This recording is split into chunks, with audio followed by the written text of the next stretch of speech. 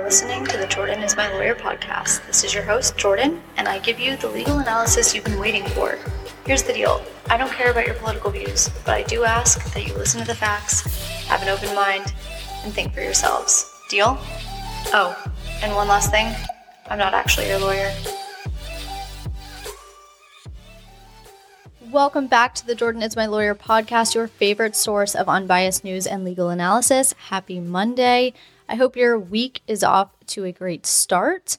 We have 4 stories today. The first, we're going to cover the State of the Union address and kind of recap that. If you didn't watch it, don't worry, I did, and I will let you in on everything you need to know.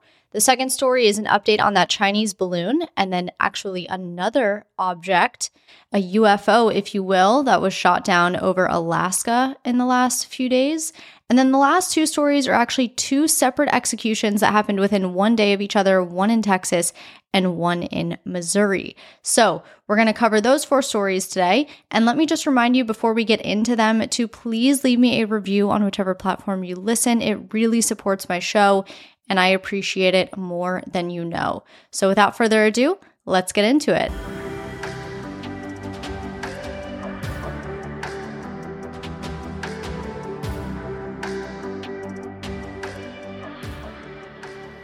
On Tuesday night, President Biden delivered his State of the Union address, and we are going to recap it. So he started by congratulating Kevin McCarthy, the new Speaker of the House. He even made a joke saying, quote, "Speaker, I don't want to ruin your reputation, but I look forward to working with you." End quote. It got a laugh out of a lot of people in the room.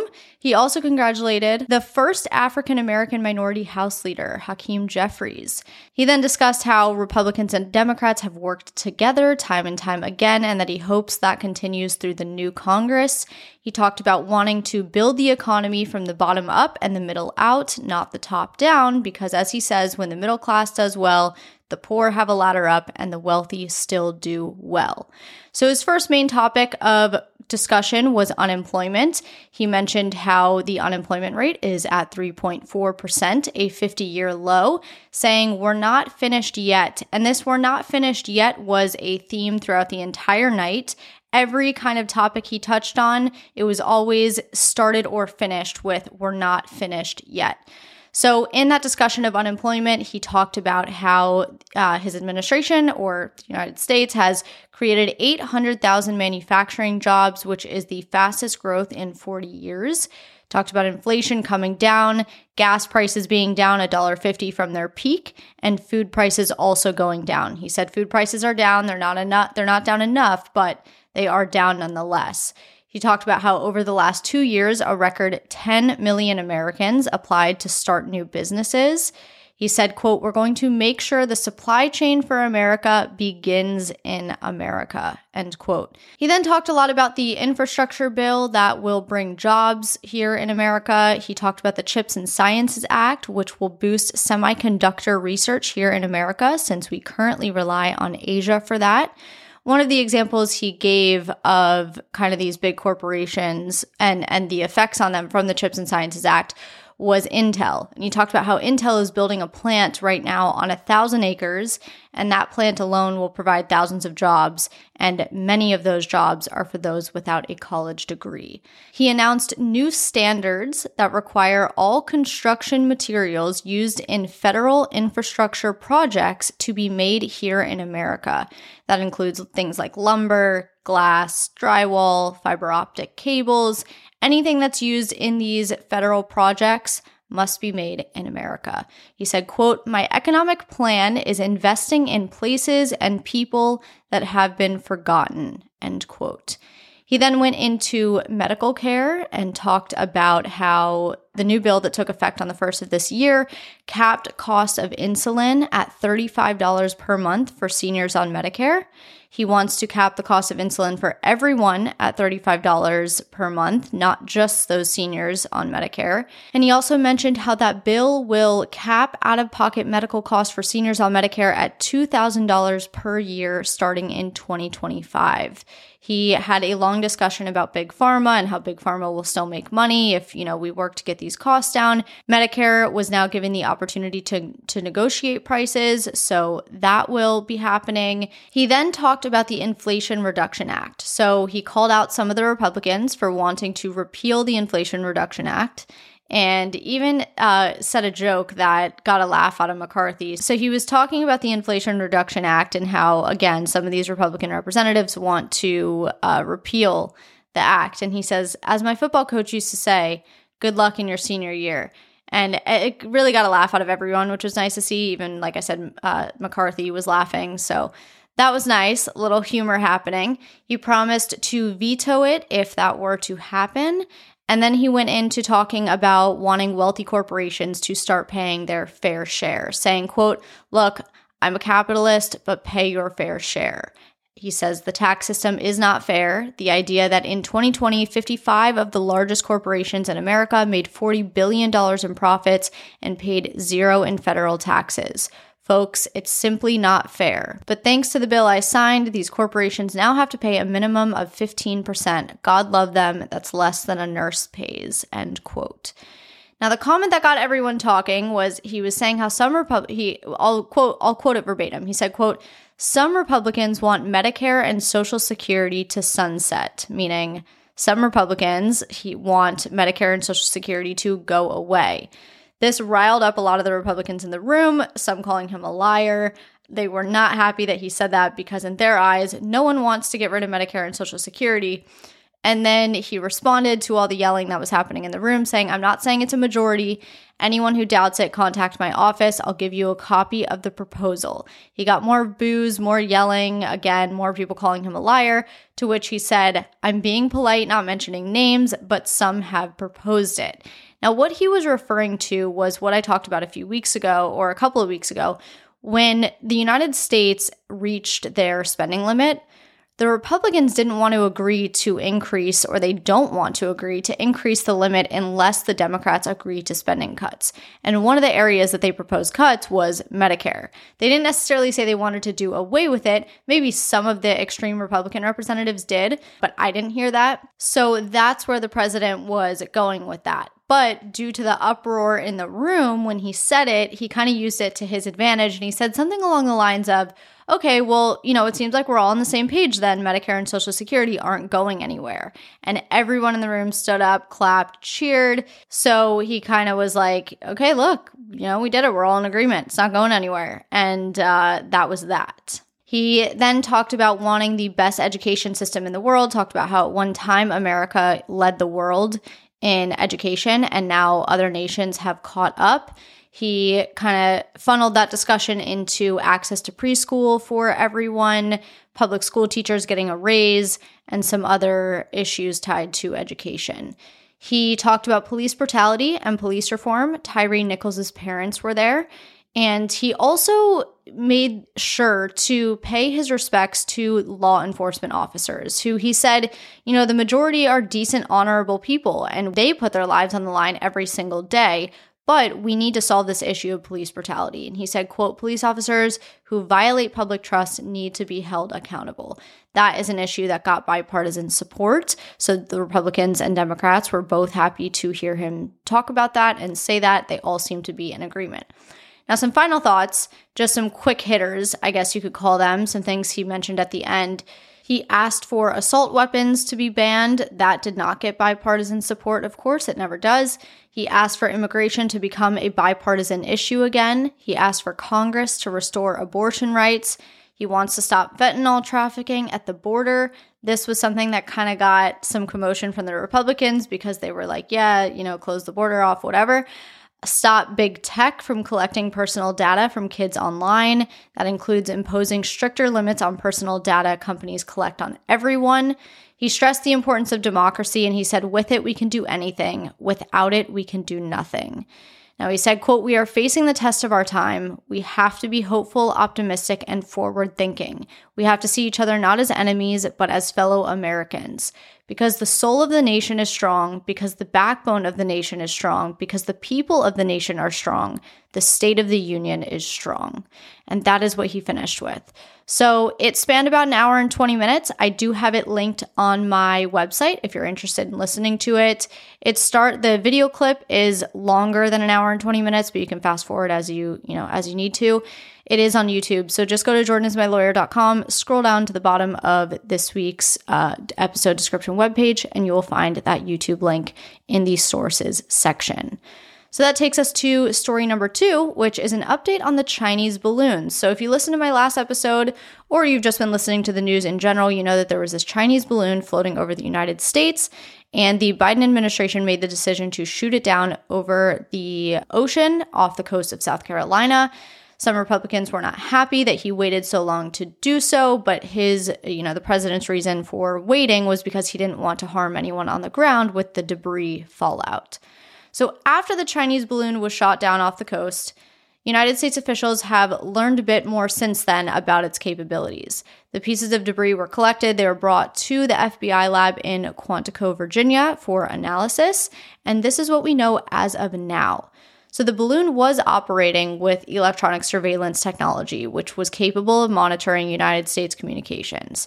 That was determined by high-resolution images from U-2 flybys, so it was not a weather balloon, balloon used for meteorological purposes like China said. It was not that at all. It had multiple antennas to include an array likely capable of collecting and geolocating communications. It was equipped with solar panels large enough to produce the requisite power to operate multiple active intelligence collection sensors. It was part of a fleet that had flown over more than 40 countries across 5 continents. Only evidence that was found on the surface of the ocean has been delivered to Quantico so far. That includes things like the balloon canopy, the wiring, and a very small amount of electronics. The undercarriage of the balloon was actually found on Friday off the coast of South Carolina. It's still largely intact, but it hasn't been recovered. Recovery operations have been suspended until Monday because of rough waters. They are still tracking it though. They are still, monitoring its location to see where it goes. So it's expected that those recovery efforts will be continued on Monday, but it all depends on weather, of course. Analysts have not yet seen the quote-unquote payload, which is where the majority of the electronics would be. Now, officials held a little meeting with the lawmakers on Capitol Hill, and in that meeting, this is what they were told. The United States has discovered that little new intelligence was captured by the balloon because the Chinese appeared to stop transmitting information once the United States learned of the balloon. Biden's order to shoot it down was given to the Pentagon to do whenever the Pentagon felt it was safe to do so. So the Pentagon is actually the one who made the ultimate call. As of now, it's unclear whether the Chinese president knew of the balloon. Officials are saying he might not have because these types of balloons are usually controlled and maintained by the Chinese military, and sometimes they will send these things out without notifying the president, apparently. The Biden administration added 6 Chinese entities connected to the balloon to an export blacklist. 5 of those entities were companies, and 1 was a research institute. So that is what we know about the balloon so far. I'm sure we will find out more, especially as that undercarriage is recovered this coming week. But as of now, that's what we know. Then, this past Thursday, another object was detected. This time it was flying over Alaska, and it was quickly shot down per the president's order. It's not expected that this is another object coming from China. They actually don't even know what the object is yet, but the reason it was shot down was because it was flying pretty low. It was flying at 40,000 feet. Commercial airlines fly at 30,000 feet. The Chinese balloon, just to give you some reference, was flying at 60 to 65,000 feet. So 40,000 feet is just too close to that commercial flight zone, so that's why it was shot down very quickly. It's unclear what the object was. Like I said, it's unclear who it's owned by, at least so we're told. Obviously, the government may know things that we don't know, but what we do know is that the object was first detected on Thursday. F-35 fighter jets were sent up to investigate it. And at that point, officials determined that the object posed a reasonable threat to the safety of civilian flight. They also determined that the object was the size of a small car. It was cylindrical in shape, and it was a silverish grayish color. It didn't appear to have any maneuverability capability. It was virtually at the whim of the wind, they say. So as of now, it is considered a UFO, an unidentified flying object. They have not identified it. All we know is that it didn't resemble an aircraft and it didn't resemble a balloon. So again, we'll probably get some answers in coming days, considering they likely will be able to recover the debris. It was shot down about 10 miles off the coast of Alaska over frozen water. So it's expected that because the water was frozen over, that whatever debris, would fall onto the ice, not necessarily underwater. So as I said, Thursday, those F-35 fighter jets were sent up to investigate it. They determined it was a reasonable threat to the safety of civilian flight. Friday morning, more fighter jets were sent up to get a better look at it and kind of assess it. At that point is when it was determined that the object was unmanned. Later that day, at about 1:45 p.m., the object was brought down by an F-22 fighter jet. Same fighter jet, same missile that was used to shoot down the Chinese balloon was used in this instance too. So we do not know what the object was as of now. I'm sure, again, we will learn more in the coming days, and maybe by Monday morning when this releases, we have more information. But as of now, as of recording this, we do not know. So with that, let's finish this episode with 2 executions that happened within 1 day of each other here in the United States.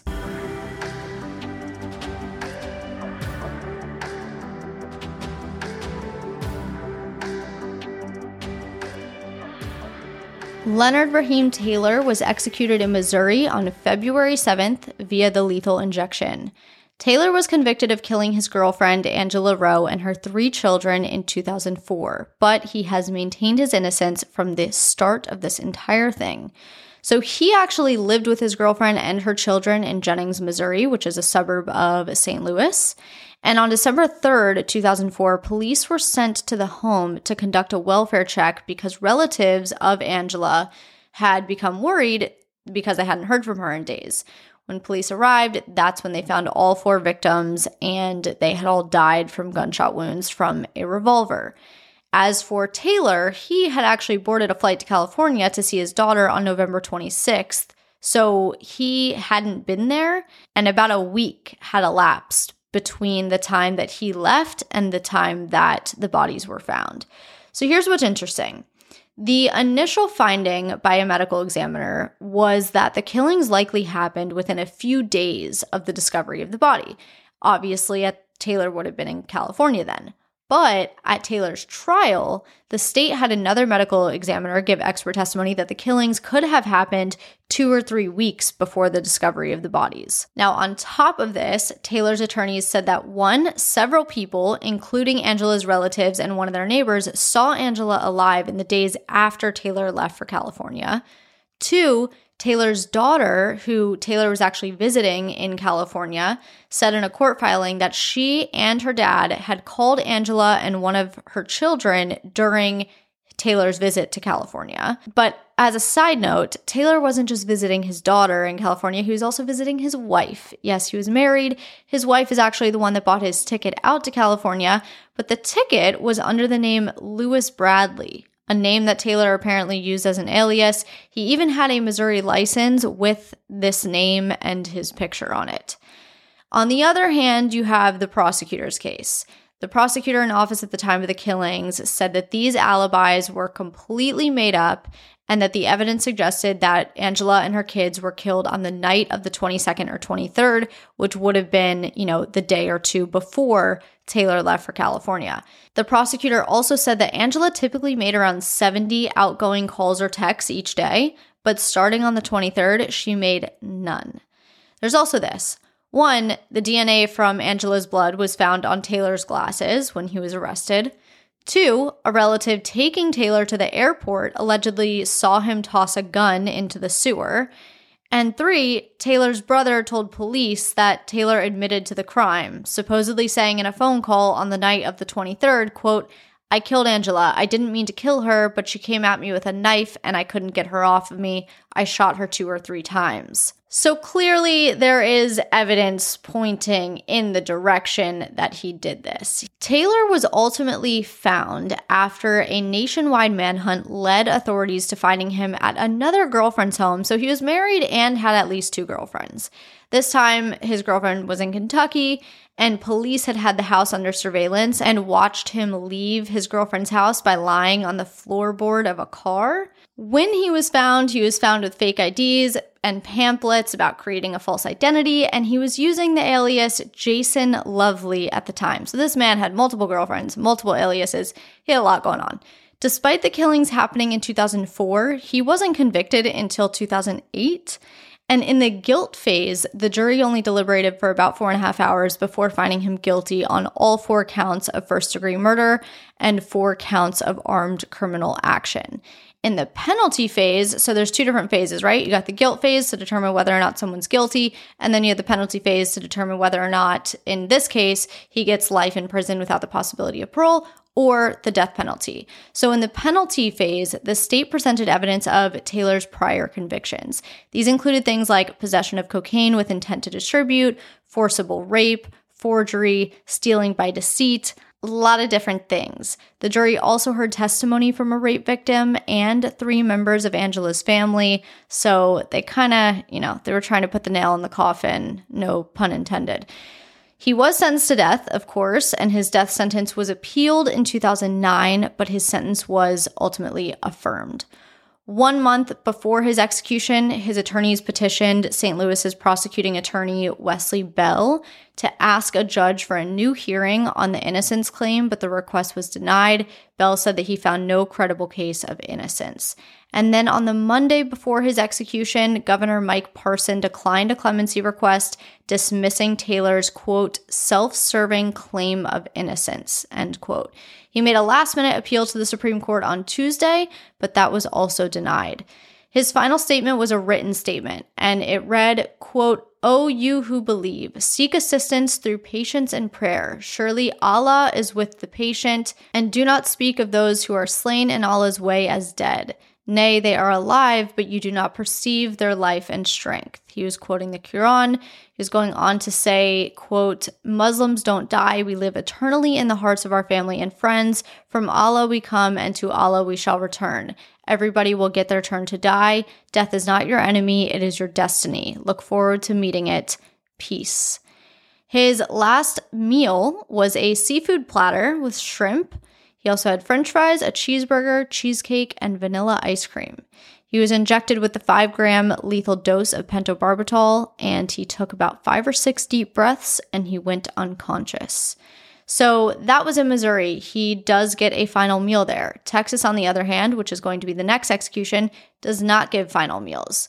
So let's move on to that one.